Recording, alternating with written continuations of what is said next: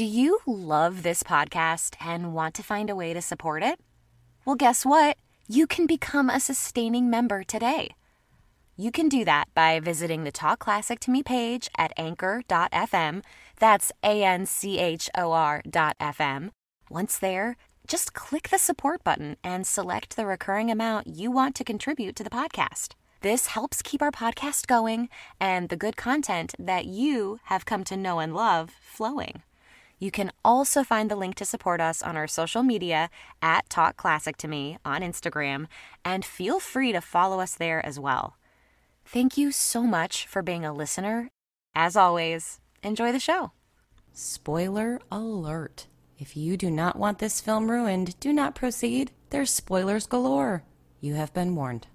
Welcome to Talk Classic to Me, the classic film podcast and movie club where I, Sarah Greenfield, your host and classic film enthusiast, bring in my entertaining friends to talk about classic movies or any other old-fashioned form of media that strikes my fancy.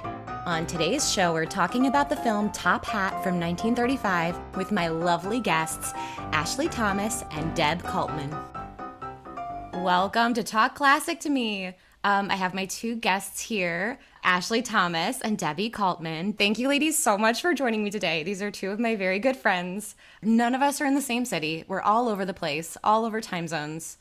And they have joined me here today to talk about the film Top Hat from 1935, starring Fred Astaire and Ginger Rogers. Ladies, what did you think?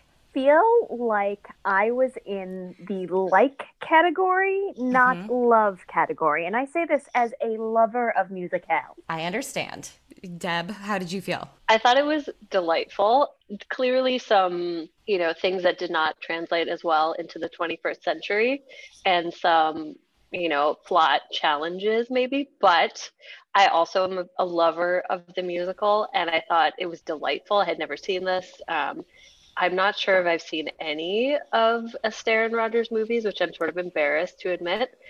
Like anytime there was a dance sequence, I would notice that I had a big smile on my face, and I was just like, "Oh, that was lovely." That was one of the main notes I had for myself, which is when Fred Astaire dances and when they dance together, I naturally, my face physically smiles. I was feeling that. I was like, "What is this thing on my face? That's a smile."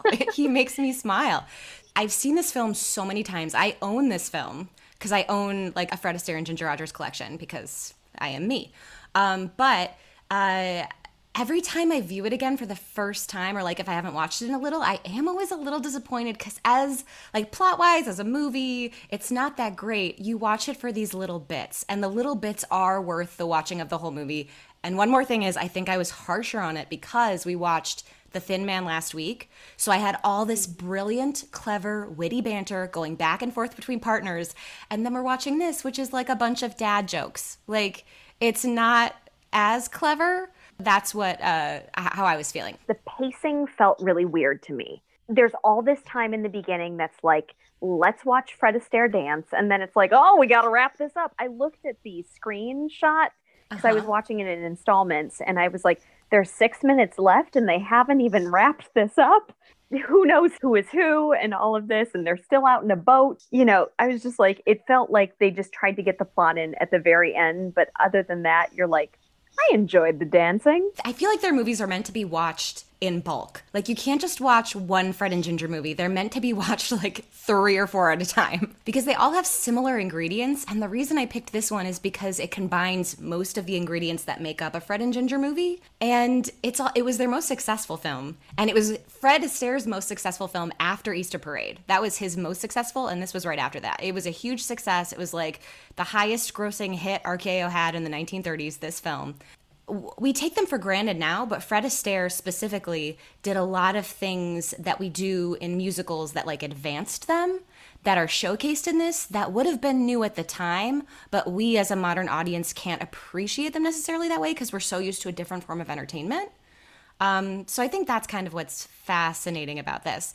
I'm going to get into a plot synopsis, which is kind of a joke because this plot is terrible. With regard to the dancing and what you were saying before too, it feels like when you're watching Fred Astaire dance, especially that first one, and then when you're watching them dance together, that there's so much joy from them that clearly they are really enjoying what they're doing. They're at the top of their craft. They're it's effortless, it's delightful. They were like really in on it. I don't know if they choreographed all their own dances, but like it feels like they did, or like they know what they're doing. And they're so good that you like almost believe that they were just spontaneously breaking out into dance, because like why wouldn't they? Two of the things Fred Astaire brought to film was he did choreograph his own dances. He loved to collaborate with people. So he would collaborate with many different people over his career, but for the 30s, it was this man who I don't know if I'm pronouncing it right because I've only ever read it. It's this guy, Hermes Pan, or Pan, I don't know. But that's who he like collaborated with. So he ended up making more money off these movies than Ginger did because he was partly choreographer and he got paid a percentage of the profits, and she was kind of pissed about that. Like, she loved Fred Astaire, but she always felt like she wasn't valued in the way that he was. Isn't that the quote, the like, I have to do everything he does, but backwards and in heels? Yes. Yes. Ashley just cited a famous quote. I forget who it's attributed to, but it's a woman. It was like I thought a it was woman Ginger said Rogers. No, she didn't say it. She didn't? Really? No, it was Said about her. It was said about her. I feel like someone on a 70s talk show said it. Like, Ginger did everything Fred did backwards and in heels. And I'm like, yeah. What was their relationship like in real life? Like, were they lovers? Like, what was their real gross. life No, relationship? they were not lovers even a little bit. So, okay, not even a little bit. So Fred Astaire is absolutely fascinating. Well, hold on. I'm like, should we go into this or should I do the plot synopsis and get out of the way? But I want to like answer this question because it's so good. They were not lovers. He was much older than she was, because I feel like she was early 20s when she did these. But Fred Astaire like did not have lovers. He was not that kind of dude. We'll get into him. I'll do the plot summary and then I'll get back to this question. Okay, so Top Hat. 1935. The Gay Divorcee had come out the year before and was a huge, huge hit for RKO. So they were like, we need to make more money off of Fred Astaire and Ginger Rogers. How can we do that? I know, let's basically remake it with almost the entire same cast, add a bunch of extra shit that looks cool, and call that a movie. And that's what they did. So yeah, this movie's plot is not really a plot. Fred Astaire is a famous song and dance man. Jerry Travers, who's going to London to open a show, he doesn't fit in London, which you know, because in the opening scene, he's in a gentleman's club, and it's silent in the gentleman's club. Not only can he not remain silent, but he is wearing a black bow tie, and they are all wearing white bow ties. He is the black sheep. So, he doesn't fit in. He's very American. Also, he taps before he speaks is what I noticed this viewing. He's doing a show that's being produced by this guy, Horace, who is played by the incomparable Edward Everett Horton, who is in several of these Ginger Rogers and Fred Astaire movies, always playing a similar role. Huge character actor, did like 120 movies. He's in everything. And he specializes in like pompous stupidity. He's great. They're going to do a show together. It's going to be opening night the next night. Fred Astaire somehow needs no rehearsal ever, but we'll get to that later. Fred Astaire is in his room late at night tap dancing, because that's what you do, I guess, in a hotel. And the woman below him is like, this is bullshit. I'm trying to sleep and you are tap dancing on a wooden floor above me. I'm pissed. So she goes up to his room and she's like, dude, stop tap dancing. And he's like, oh, well, I guess that is a problem if you're trying to sleep. I immediately love you. You're very attractive. I guess I'll be quieter. And she's like, ugh, fine. So she goes back downstairs. And then Fred Astaire finds an ashtray that has sand in it, and he pours it all over the floor, and he does like a little soft shoe for her to lull her into sleep, which I was actually thinking would still be annoying to listen to, but it works. I had the same thought. Thank you. That was like the note. I was like, still annoying. Just stop. Please shut up. Silence. Also very messy in a hotel room. Not Right? something that you should do in a hotel room. And do you know what else I noticed this viewing? Because again, when I do these, you're not like watching them for fun. You're watching them with a critical eye. What I noticed this time was that he sprinkles the smallest amount of sand on the floor with his hand, but the floor is completely covered. And I was like, you didn't even try to make it look like he just did that. So whatever. He soft shoes himself to sleep and her to sleep. He sees her the next day. She's going on a horse ride.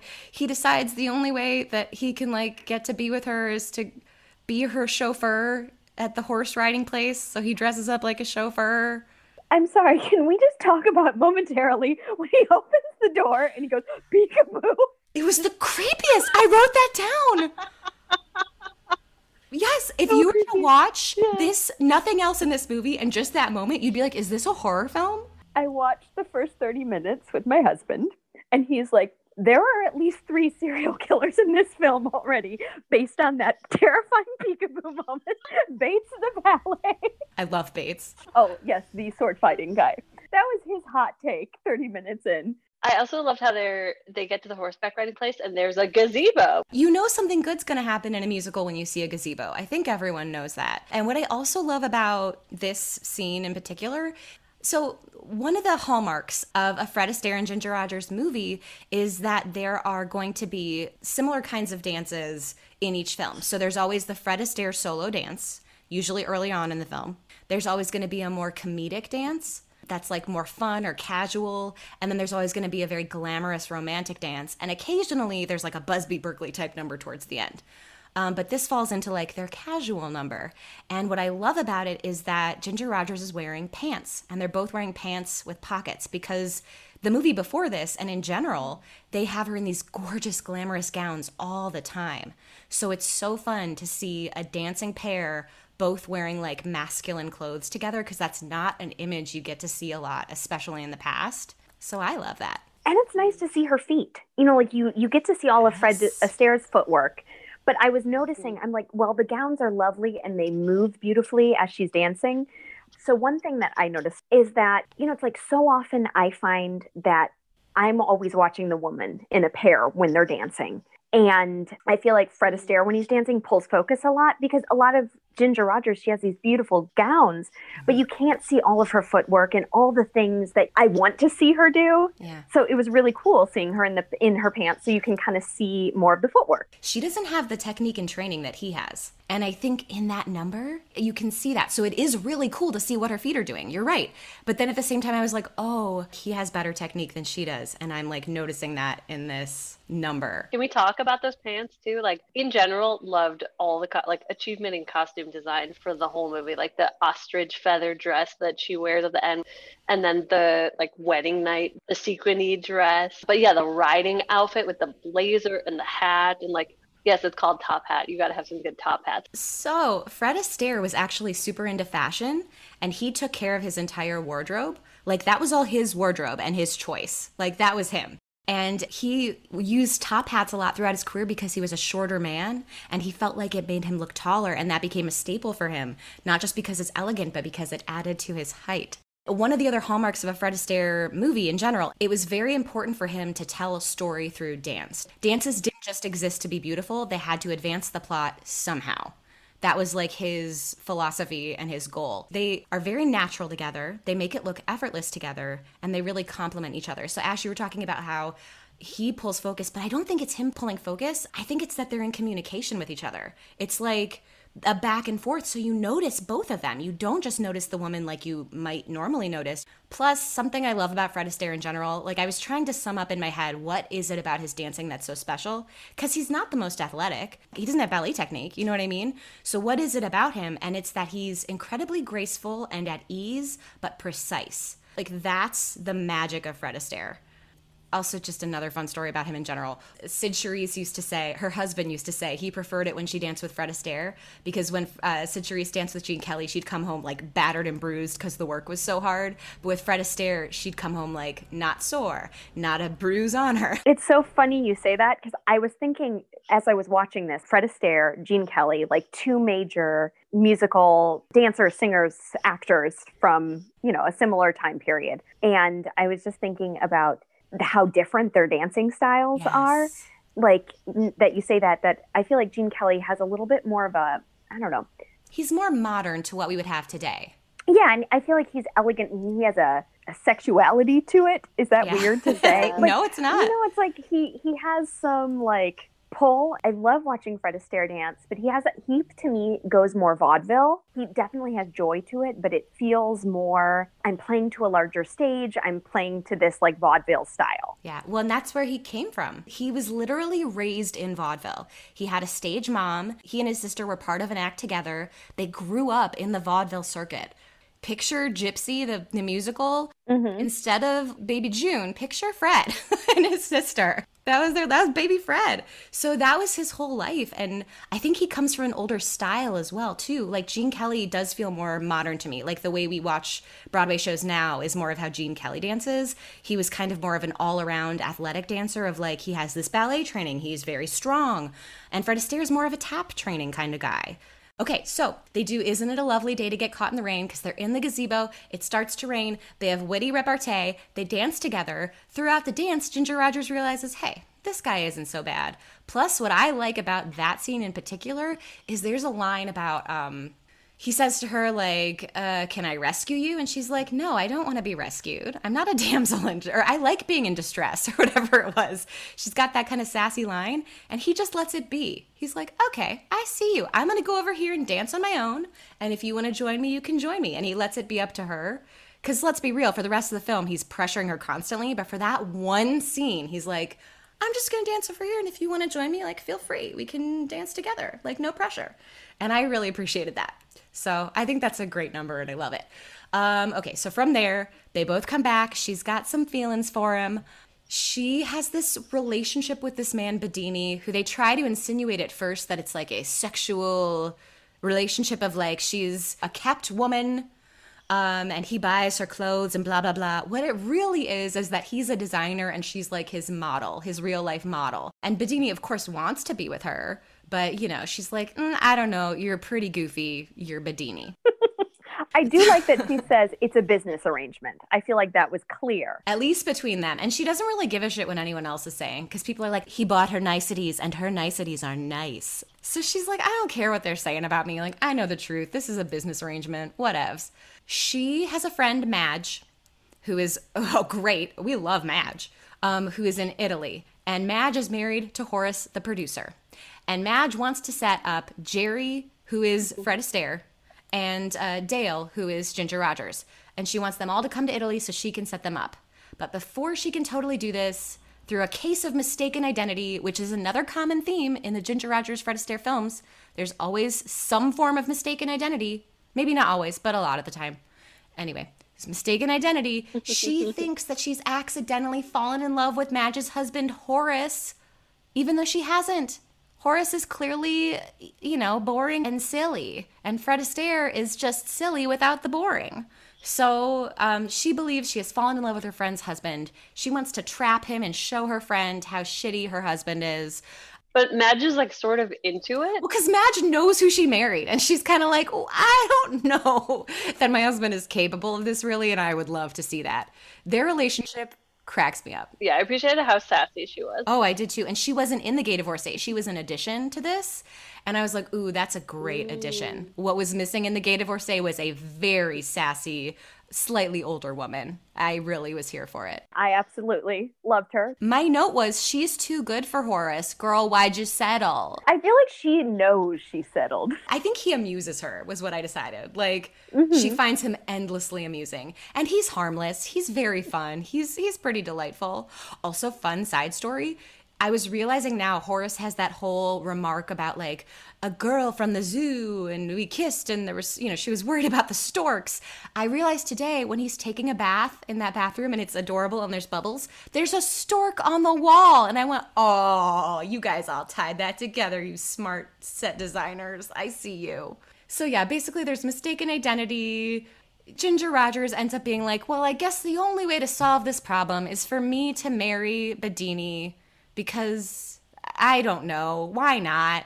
So she thinks she's marrying Bedini, but twist, spoiler alert, shock, she did not marry Bedini because the invaluable manservant Bates pretended he was a preacher when in fact he was not. They were gonna have sex, by the way, just putting that out there, which is not a big deal today, but like, imagine, they have unprotected sex, she gets pregnant, it's 1935, what's she gonna do? It all turns out okay. They never totally kiss, which is another theme in the Fred Astaire Ginger Rogers films. They've only kissed like twice on camera, and one of them was in this, and it was that weird peck. But that gets back to Deb's question earlier. So basically, it all ends up happy in the end. Jerry Travers goes back to his show that somehow only goes on Thursdays or Fridays. I was very confused by that. That made no sense. Yeah, they were like, I'm opening a show. Get back by Monday. Be back by Monday in time for the Monday show. I'm like, that's not a thing.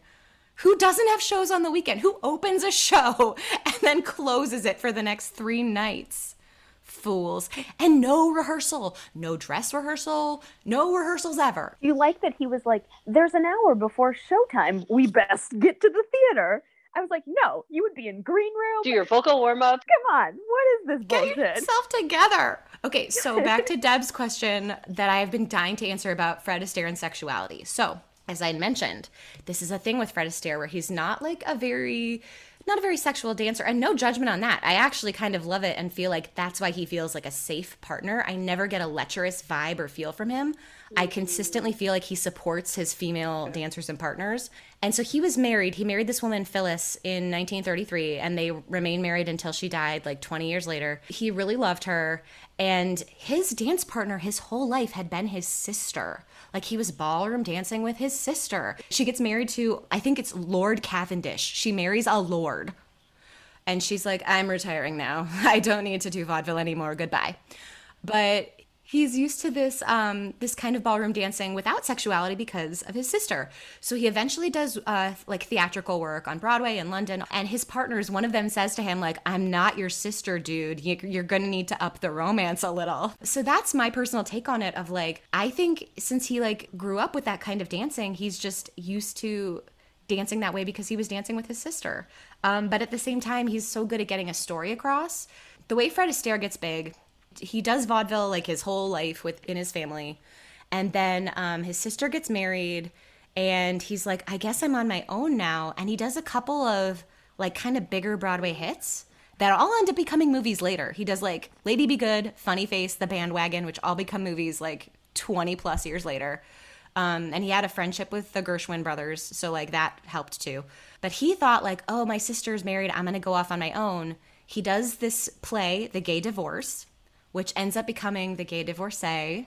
And the big dance number in that is Cole Porter's Night and Day. And it's such a special number to watch because it's one of the first times, not on stage, but the first time on film when he eventually does it with Ginger Rogers, where you watch people fall in love through dancing. It's like a very dramatic and beautiful number. And so I think doing that kind of informed how he became with Ginger Rogers later on. And he performed that with a woman, I think her name's Claire Luce, and she's the one who said to him, I'm not your sister, dude, step it up and be more romantic.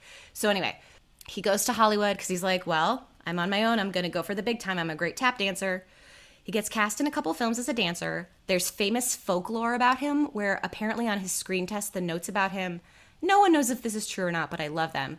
The notes were, can't act, can't sing, slightly balding, can dance a little. Wasn't there like a biography about him that had that title? Am I making that up? There's also another quote that said, I am uncertain about this man, but I feel in spite of his enormous ears and bad chin line that his charm is so tremendous that it comes through even on this wretched test. That's what David O. Selznick said about Fred Astaire's screen test. So Fred Astaire, he's in a couple movies. He eventually does this movie called Flying Down to Rio. And that's when he's first paired with Ginger Rogers, and they're like supporting characters. They're not the main characters at all. This is like Dolores Del Rio's piece, not theirs. But they are so popular in that film that they decide to redo The Gay Divorcee, which they call The Gay Divorcee because they didn't want to glorify divorce. They were like, divorcee sounds so much more fun. Glamorous. They make it more glamorous. So The Gay Divorcee pairs him and Ginger Rogers again. At first he was hesitant because he's like, I just got out of a pairing. I don't want to be back in a famous pair. But then he was like, oh, wait, this is good. So let's continue. And you had asked about how they were together, and they got along really well together. They were really good partners together, but there is a story about the feather dress. So apparently Fred Astaire liked to approve the dresses that his female co-stars would wear because he had to dance with them. He also choreographed, so he wanted to make sure it would flow okay, but that it wouldn't trip him up either. And apparently Ginger Rogers, they had a gown designer that they used, but she was like, I am also a designer. I am Ginger Rogers. I have this idea of a dress. I really want to make it. We're doing it for this picture. So she designed that feather dress. They didn't get to see it till I guess like the day of or the day before shooting. And Fred Astaire hated that dress and yelled at her. And her mom came in because Ginger Rogers was very close with her mom and was like, back off. And she like yelled at him. And so they had overnight, they tried to like redo the dress as much as they could because I guess feathers were flying everywhere. And he was like, I couldn't breathe. The feathers were everywhere. But it eventually turns out okay, as you can see from the film. It looks very glamorous. There was one point where he goes in for a dip with her, and I was like, I can't see her face. Is it covered by the feathers? Like, has she been swallowed alive? And she did that to herself. That was her choice. But his nickname for her after this was Feathers. That became his nickname for her. And apparently he wasn't a dick like that to her regularly. Apparently that was just like a one-off thing. If one would like to watch other Astaire and Rogers movies, what are some of your favorites? I have seen all of them except one. And I might have seen it, but I don't remember, so maybe I didn't see it. So there are, I feel like there's 9 or 10. Let me count them for you. Okay, so there's Flying Down to Rio in 1933, Gay Divorcee, Top Hat, Roberta, Swing Time, Shall We Dance, Carefree, I'm forgetting one. Oh, Follow the Fleet, The Story of Vernon Irene Castle, and The Barclays of Broadway. There's 10. So I've seen 9 of the 10. And the 9 are like their original ones. So the first 9 were like all throughout the 30s, from 33 to 39. And then they took a break for a while because their last 2 films didn't make as much money for the studio. The last one they did together was a true story. And in the true story, the guy died because it was real life. And people were like, what? You killed Fred Astaire? And they're like, these are real people. And that's what happened. But yeah, so their last 2 weren't hits, so they kind of like dismantled them and said, no, they can't work together. It's not a hit anymore. Sure. And then in 1949, a decade later, they come back together, and they come back together because it was supposed to be Judy Garland in that film, but she had to back out due to ill health, and so Ginger Rogers stepped in. So that's their only Technicolor film, and it's their last film together. But yeah, I would say the original 9 are like what you want to see. I think for me, this and Top Hat and Swing Time are probably the top 2. And Swing Time, the reason I picked this over Swing Time, I don't know, I prefer some of the musical numbers, but also I like Edward Everett Horton better than the guy that's like his equivalent in that other movie. So I personally prefer this one just a little bit. But I would say the 4 that use the same formula are the Gay Divorcee, Top Hat, Swing Time, and Shall We Dance. They're all kind of one Fred Astaire and Ginger Rogers package. But then the other ones are really fun and have other elements that are peppered in. They're like the gems. So I remembered really liking Roberta when I saw it. They all have great musical numbers. You can't go wrong with any of them. But yeah, there's like more experimental ones. So like Roberta, Carefree, Follow the Fleet, and Story of Vernon Irene Castle are like their own thing. So it's like you pick your genre of what you want. Do you want like more of the same, more of this? Then you go for the first 4 I said. Do you want like something outside the box and a little different and a little weird? Go for the other ones. I will say the Story of Vernon Irene Castle is probably the least good dance-wise because it's a story of like a ballroom dancing pair, and I feel like it's more of a biopic and less of like a dance film. Yeah. But I remembered liking it when I watched it when I was like 14. So, yeah, I really enjoy these movies. If you're feeling blue and you just want to put something on that's going to cheer you up, these are the movies to watch. And you don't have to pay attention. They're going to just happen. And it's all going to be fine. Which is what we need at this time. Right? So I was just thinking this. I remember watching, because I feel like we need to talk about Madge a little bit more and how lovely she is. Madge and Bates need to be much more represented in this conversation. Bates, yes. But Madge, I was watching that and I'm like, wait, she's so familiar to me. I may be completely wrong, but is she in White Christmas, like forever, like later? No, that's not her? That's not her. I think you're thinking of Mary Wicks. The girl that played Madge, Helen Broderick. She was a chorus girl in the Ziegfeld Follies in 1907, so many moons before this. So this was her first Fred and Ginger film. She's a great addition to the cast. She's also in Swing Time. Her other kind of films of note were No No, Nanette, and The Rage of Paris. But she didn't do a ton of movies or anything. But I think she feels familiar because she's playing a trope, and she's crushing that trope. Mm-hmm. Very Mamian, shall we say. Like, I could have watched a whole movie about her and been perfectly satisfied. Oh my gosh, it would have been I great. think that's actually something I want to talk about too, is I think the supporting cast, so there are certain things that like float this boat, right? The script does not do it. The things that make this movie work are Fred and Ginger dancing and the supporting cast of character actors. They are fantastic. I love all of them. Our supporting characters are Edward Everett Horton. He plays Horace. We've got Eric Rhodes playing Bedini. And again, these are all transferred from The Gay Divorcee. Eric Blore playing Bates, the valet. and Helen Broderick playing Madge. That's our supporting cast, and they crush their roles. I don't know if it's that they gave them the wittiest lines or that they pulled them off better. I feel like they were just allowed to be goofier because they're like not the main characters. I loved how, especially when they were in Italy and he tells Bates like, follow that woman. He just like keeps popping up like he's swimming in the canal. Or he's like running after her. It's so ridiculous. Also, can we talk about how the canal like is very obviously not actual Venice. It's very obviously a set. I was so confused because I'm like, is this a pool? Is this supposed to be a canal? Because there are ladies in inner tubes floating in the canal and also boats. I'm like, is this like Vegas? I was like, I have been to actual Venice, and even though it was in the 21st century, like I don't think they let you swim in the canals in the 1930s. I don't think you'd want to. No. What if this really was just Venice in the 30s? It's changed so much. Like, this is what it really used to look like. No, but it reminded me of Vegas a lot too. It totally looked like the Venetian version of what. That's all I thought. Yep. You're totally right. That's a great comparison. I feel like the hotel rooms were the same, like when they were in London and when they were in Venice. I was like, wait a second, they just changed the little picture on the door. This is clearly like the same set and the same hotel rooms. What, Debbie, you don't sleep in a circular bed? And her bed was crazy. Her bed was like in the middle of the room. She had that weird button that you push for the lights to go off. It's like right next to her. It looks like a chaise. Like a clamshell. Movies from the 30s never look comfortable. Like, they're always so glamorous and they have these big sound stages, but they look like they would suck to live in. Like, I wouldn't want to live in that or stay in that hotel personally. Who wants to sleep in Ginger Rogers' nightwear? I mean, nobody. Like a full gown. It's fabulous, but I thought I was pretty fancy in my matching striped jammies right now.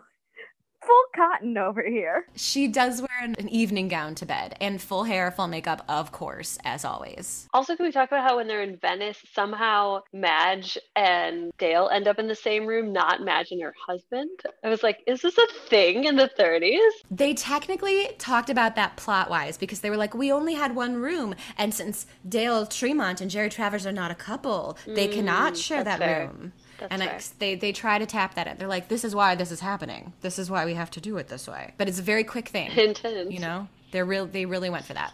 Also, I don't even think it was Venice. I think it was like, didn't they keep saying Lida? And is Lida a place in Italy? Am I wrong about this? I don't even know.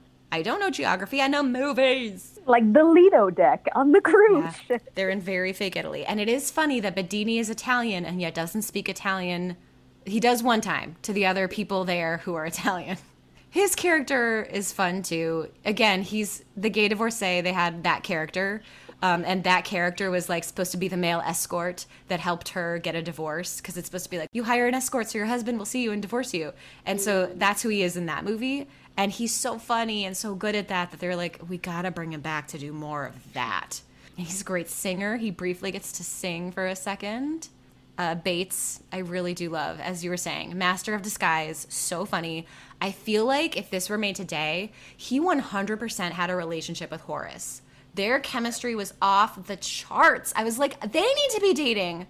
They're so cute together. I thought I was like, yeah, your manservant, wink, wink, when they first introduced him. And then I'm like, why are they quarreling? Why are they quarreling, indeed? Is it a lover's quarrel? They're quarreling over ties, you say? Question mark? Ties to what, really? But I honestly couldn't handle him. Like the eye bugging out. I was thinking about Mr. Bates from Downton. I was like, wasn't he also a valet? And I was like, was he named in honor of this character? Question mark. Probably not, but they're not at all like each other otherwise. I feel like Bates is such a working man name, though. Like, that's such a, like, my butler Bates, my valet Bates. The beginning of Downton is like, or no, it was like the end of it is around the same time. It's like the 1930s. So I was like, huh. Maybe they're related. Maybe they're relatives. Interesting. You also get the idea that Bates isn't really a valet, though, that he's really some sort of person who's, like, roaming about and can be whatever he needs to be to fit the situation. Like, I would watch a whole movie about Bates and what his life was like before this. Wait, what is the line? They picked him up at the Salvation Army and he came back with the shoes and he's been wearing my nice ones ever since. I was like, what? You get the sense that Bates is, like, kind of a leech, but a fun leech. Like, he sees a good situation and latches on for your dear life, but, like, makes himself valuable. Because he is totally valuable. He really follows her. He saves the day. My invaluable manservant Bates. as he is consistently referred to. Also, do you love that nobody recognizes him at the very end until he's like, but I've turned my collar around. And they go, whoa, just like he's Clark Kent or something. Like, allow me to remove my glasses. Those fools. Okay, this has always bugged me about this film as well. He's like, you never gave me a chance to say my name to you. And I'm like, you had several car rides. You were alone on a gazebo. Yes, there was an opportunity to introduce yourself. Don't pull that. That's some nonsense. What were you doing that whole horse-drawn carriage ride back? Tell me.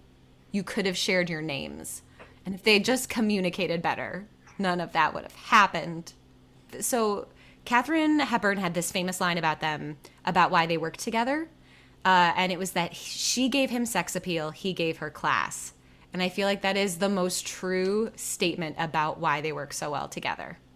They're good at like acting, they're dancing, but that is what they give each other. So I don't know if it's just me. Loved watching Fred Astaire dance, but I felt like sometimes in the beginning I was like, I need less Fred Astaire acting. I think also he's a perfectionist. He's learning how to be on camera. I actually enjoyed watching Ginger Rogers more in like actual scenes. She's the one that won the Academy Award for acting, not him. So Ginger Rogers, she comes from Texas. She's super close with her mom.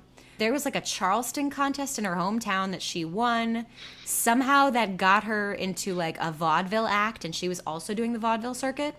And then she got her big break by being cast in Girl Crazy, which you guys like know is Crazy for You. That was like what that was in the late 20s.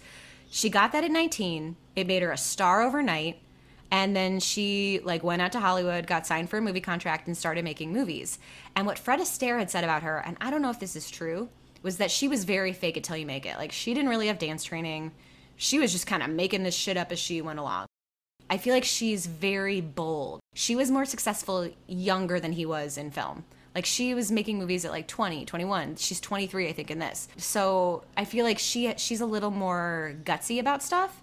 And I think that makes her potentially a better actor. Because it's like she has less height to fall from, if that makes sense. Sure. You know, because he was already established and he already has these fears and these ideas, and he has to like live up to essentially a masculine ideal. She's beautiful, she's fun, and she's kind of like, I've got this. I will say, I think, yes, I agree his acting isn't great in this, but when they're dancing, they're so natural together. Like, their acting dancing is great. But yeah, so Ginger Rogers, she does these movies with Fred Astaire. She's the one that kind of breaks out. He never really does anything besides musicals. She does comedy, she does drama. Other famous movies of hers are like Stage Door. She's great in that. She's Stage Door, Vivacious Lady. She wins the Academy Award for Kitty Foyle. Oh, The Major and the Minor, I'll Be Seeing You. She does a movie that I really don't like called Lady in the Dark that's like incredibly sexist, but written by not sexist people, and it blows my mind. And then she was originally in 42nd Street. She was Anytime Annie, and she was in Gold Diggers of 1933. So before she worked with Fred Astaire, she had like success in films. So she's really cool. I feel like she didn't get to go as long as he did because there's so much sexist garbage out there. She wasn't really given opportunities as much. Like, she worked with Cary Grant in the 50s. They did Monkey Business, and her career kind of starts to peter out in the 50s, whereas like Fred Astaire retired and came back and was still going. And he was already like several years older. So glad things have changed. So many things have changed since then. It's like a whole new world. I'm sorry. No, wait, can I also tell you more about like Fred Astaire towards the end? Yes, please. Fred Astaire's later career after this goes like, okay, so Fred Astaire, he crushes it essentially in his film career. Him and Ginger Rogers stop working together. He does this movie with Eleanor Powell called Broadway Melody of 1940. Fun fact about Sarah Greenfield. In the 8th grade, when we had to deliver reports to our class in English, and we could do our reports on anybody we wanted, I did my because it was 2 reports. I did mine on Fred Astaire and Eleanor Powell. I was the only person in the class that made that choice. Several people chose Justin Timberlake from NSYNC. Not me. I chose Fred Austerlitz because that's his real name, and I will always remember that from my report. So anyway, they did Broadway Melody of 1940. Check it out if you want. It's not a great movie, but they're both really good dancers. He does like Holiday Inn and movies with Bing Crosby, where he plays the guy that loses the girl a lot. He does a couple musicals with Rita Hayworth that they're great in. So he like does those movies, and then around 1946, he's like, you know what? I'm kind of sick of doing this. I'm going to retire. So he says, I'm officially retiring from musicals on film. Goodbye, everyone. It's been nice. My last musical number will be putting on the Ritz. Farewell. See you. So he leaves. He opens some dance studios. And then a couple years later, Judy Garland is all set to make Easter Parade. And Gene Kelly breaks his ankle or sprains his ankle playing volleyball, because that's, I guess, what you do. Sports. And then they were like, wait, Fred Astaire still exists. We should go ask him. And Fred Astaire had always wanted to work with Judy Garland and regretted not working with her because apparently she was just a delight. So he was like, I'm going to do it. I'm going to come out of retirement just to work with Judy Garland. Just this once, guys. Just this once, I'm going to do this. And he does it, and it's the biggest hit of his career. It's a huge hit.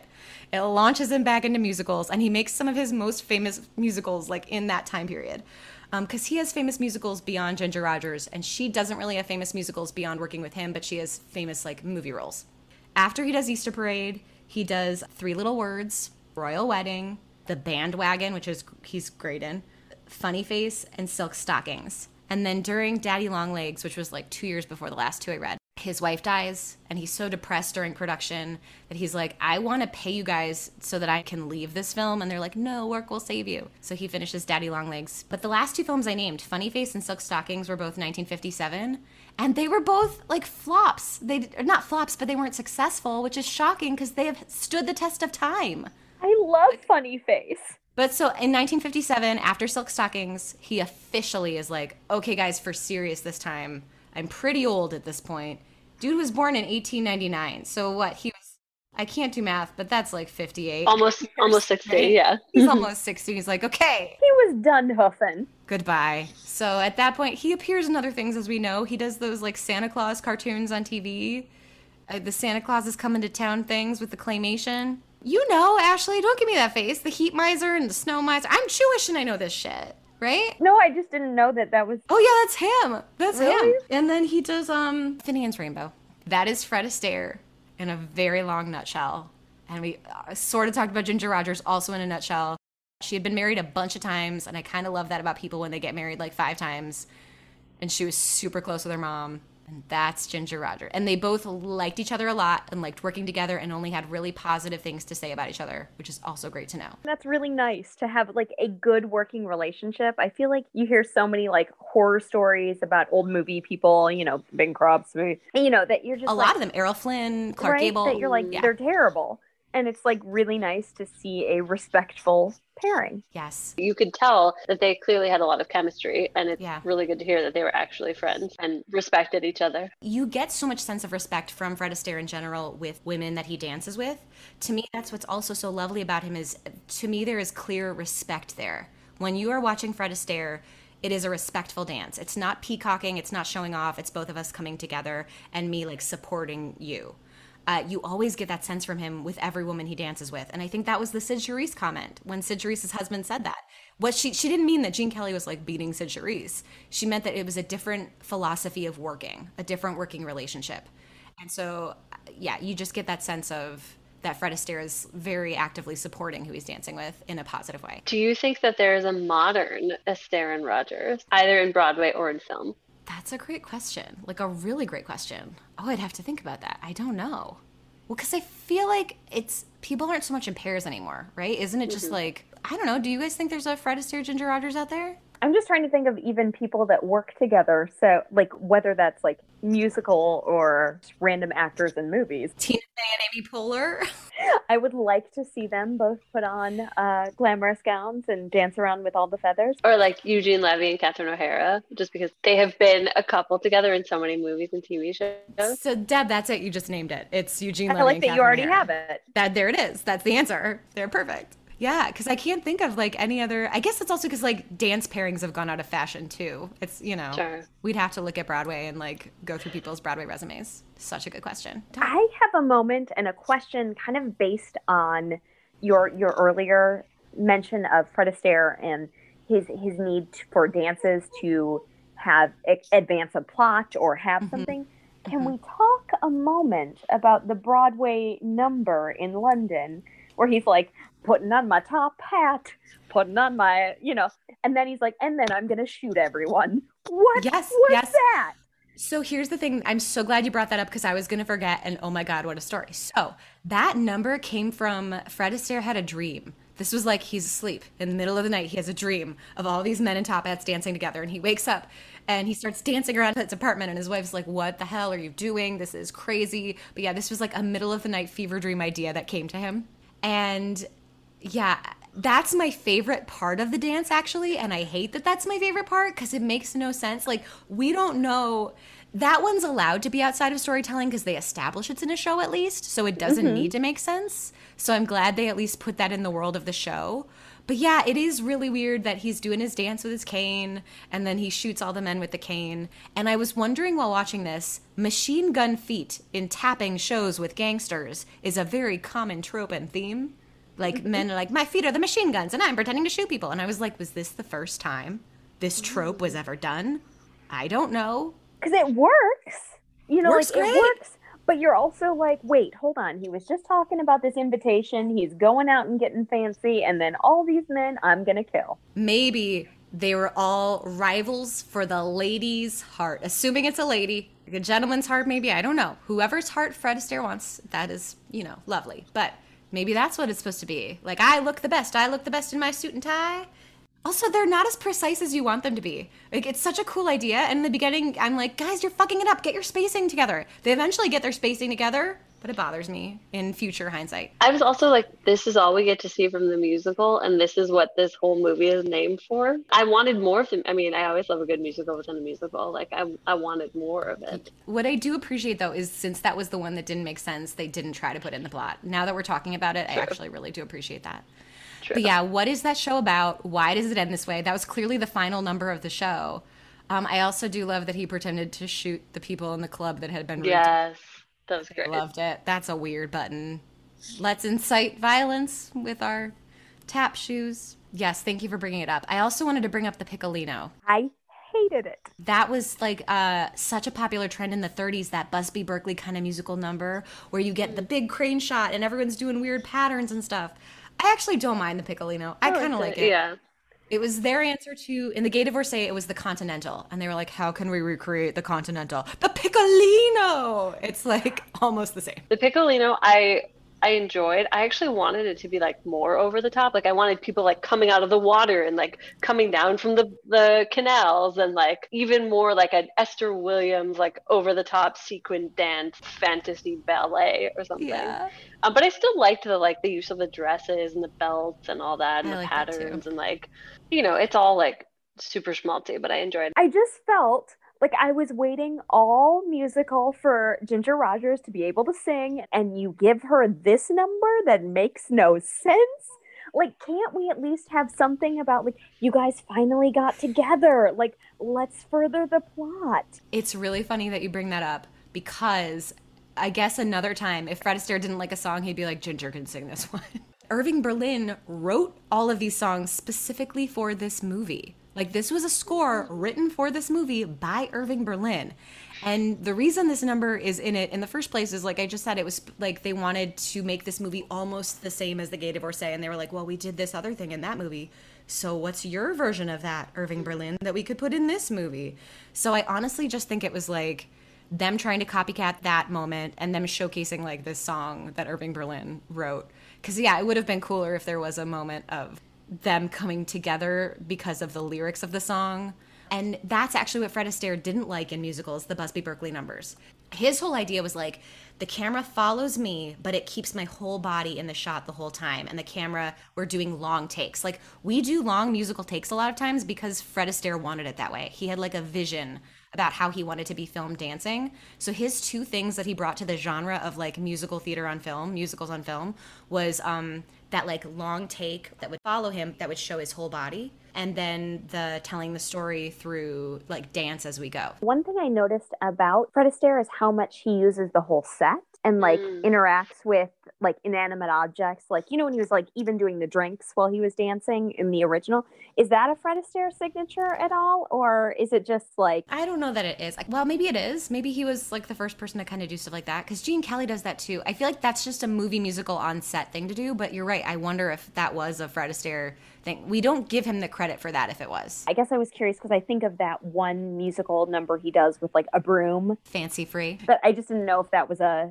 signature. Because it did look cool. They have like drink choreography. He's making a drink for his buddy and it's choreography. And so to me, that felt very like a really cool way of making something feel like you're watching it on stage, but adapting it to film. That's what it felt like to me. Also, I love that he sings that song about being fancy free. Like, I love being single, I'm free. Oh, I meet a woman and we're going to get married tomorrow. I love you so much. Commitment for life. And she's like, no, thank you. I do really hate that 30s trope of like, and 40s trope and forever trope of like, oh, you're saying no to me? I just have to push harder and eventually you'll love me. I really always hate that every time it pops up in movies. I feel like that's still a thing. It is always a thing. I agree that there were some like uncomfortable parts, like all the slapping. Like, it's not cool, even if it's your spouse. Like all the slapping and the like, I'm gonna go kill him by sword fighting. Yeah. And that was like a little uncomfortable. Like all of that. She's never hit me before. And I'm like, good, I'm glad domestic abuse is not a part of your relationship. I like that he's like, maybe she's never thought of it. You're like, Also with the Bedini stuff, you get the sense that he's so stupid though. Like he never could actually go through with it. He seems so harmless. But yeah, if he was a different kind of character, Mark had called it, Ash, that he would have potentially been a serial killer. I did write down so many of his lines though, because he had such good lines. Hold on, let me read them to you. Where he says, never again will I allow women to wear my dresses. I would love to see men in your dresses. Thanks for bringing that. I would love that. And then he wrote, I am no man. I am Bedini. And I also love that. This is lovely. That's great. And then he talked about, my father killed a man once, just before I was born. Totally went over my head when I was young. And now I'm like, oh my God, because your mom, had to get married. And she was pregnant with someone else's kid, and then that you had killed that guy. I get it. Sadly, all I could think of was Brick, you killed the man, which makes me feel like a real classy lady. I went to You Killed My Father, Prepare to Die. But I just love those. And then also the thing about the storks went over my head when I was a kid, about how she was very sheltered, brought up very sheltered. She was afraid of being around the storks, and I was like, oh my God, because she thinks babies come from the stork. I get it now. I get it as an adult. I love that I wrote several times, Bates is on the case. Another Bedini line that's great is, I'm rich and I'm pretty. Why won't you marry me? Was he like maybe gay also? Was that like a code? I think a lot of these men were, and I would have really appreciated seeing them in I don't know if they were in real life, but as a character, I would have loved to see him and his boyfriend walking around. Or husband. I don't know his commitment levels. I did want to ask you guys if you were surprised by the ending. If you knew that they hadn't gotten married, or that were you guys surprised by that at all? I didn't see that part coming, but I knew that it was going to be like an all's well that ends well. Like I knew they were going to end up together. Like maybe they were going to be like, well, you've only been married for like 6 minutes, so we can annul it or something like that. Yeah, it's like, they're going to wind up together. But as I was watching the clock tick down at like 2 minutes and nothing had been resolved, I was like, They don't resolve it with a kiss. They resolve it with dancing. And the opening shot is just their feet. And then the end shot is just their feet at first. And I was like, closure. I like that. And I do want to talk about the kiss again, because this is one of their only on-screen kisses, and it's a very quick peck, and his eyes are open. The kiss that is described as their long kiss that comes later is in this movie Carefree, and it's such a cool dance. Go look it up. It's really cool. But they did a slow-mo dance, and so they really were doing it at 3 times the speed of what we see on screen. And so it ends up looking like they share this very long kiss, but in real life, I guess it was just a peck. But that ends up being their only real long on-screen kiss. And they imply that they kiss in other movies. They'll show a door opening and then he'll have lipstick on his mouth, but they never really show them kissing. And it's, again, because apparently Fred Astaire said, oh, me and my wife aren't comfortable with this. But I have a theory that he wasn't comfortable with that. Because he doesn't kiss a lot of women on screen in general, and when he does, it doesn't look like it's the most natural thing for him. So, again, that's probably why he was such a respectful, lovely partner to work with, because he wasn't, hitting on you or lecherous. And he really loved his wife, and had, strong women in his life. Oh, and again, Ginger Rogers was super close with her mom. They were best buds. Her mom ends up playing her mom in one of her movies, just so she could have her mom around, and I love that. That's so cute. Oh, can I randomly, just so when I rented this on Amazon, it said the rating was 18 plus. And I was like, what raciness are we getting into, Amazon? You wanted more. I feel like we covered everything. I like Bates's arrest. That was a great moment because to me that was like white privilege getting checked. He was like, I'm gonna be shitty to like a person from this place who's like not a white Englishman, and I'm gonna pay the price for that behavior. I'm gonna be held accountable. So as much fun as Bates is, I do love that he was held accountable, and I do love his swimming costume. Do you ever just notice weird things that you pick up on based on, like your assorted life? I remember when this opened and the server makes that little noise clang and the like response to that, I'm like, you guys need to work in service because people like this treat service professionals terribly, especially during this pandemic. I have to tell you, I also wrote in my notes, the server. I was like, the poor oldest man alive who's just trying to make ends meet. He clinked a glass. Leave him alone. I also wrote that down. I might have spiraled a little bit. But I mean, like, that's what I do. And I was like, I would love, as always, more diversity in this film. But I was like, thank God that was not a black server. Yes, thank you for bringing that up. We always look through the 2021 lens, which I have forgotten to do thus far. And so we're going to do it now. There are no people of color in this film. And the flip side of that is no people of color are treated terribly and disparagingly on camera. But at the same time, there's also no representation of anyone that is not like white, hetero, cisgender. So like just putting that out there. And they really push marriage on the women in this. Even the sassy lady is like, girl, you gotta get married. You just gotta. You need a man.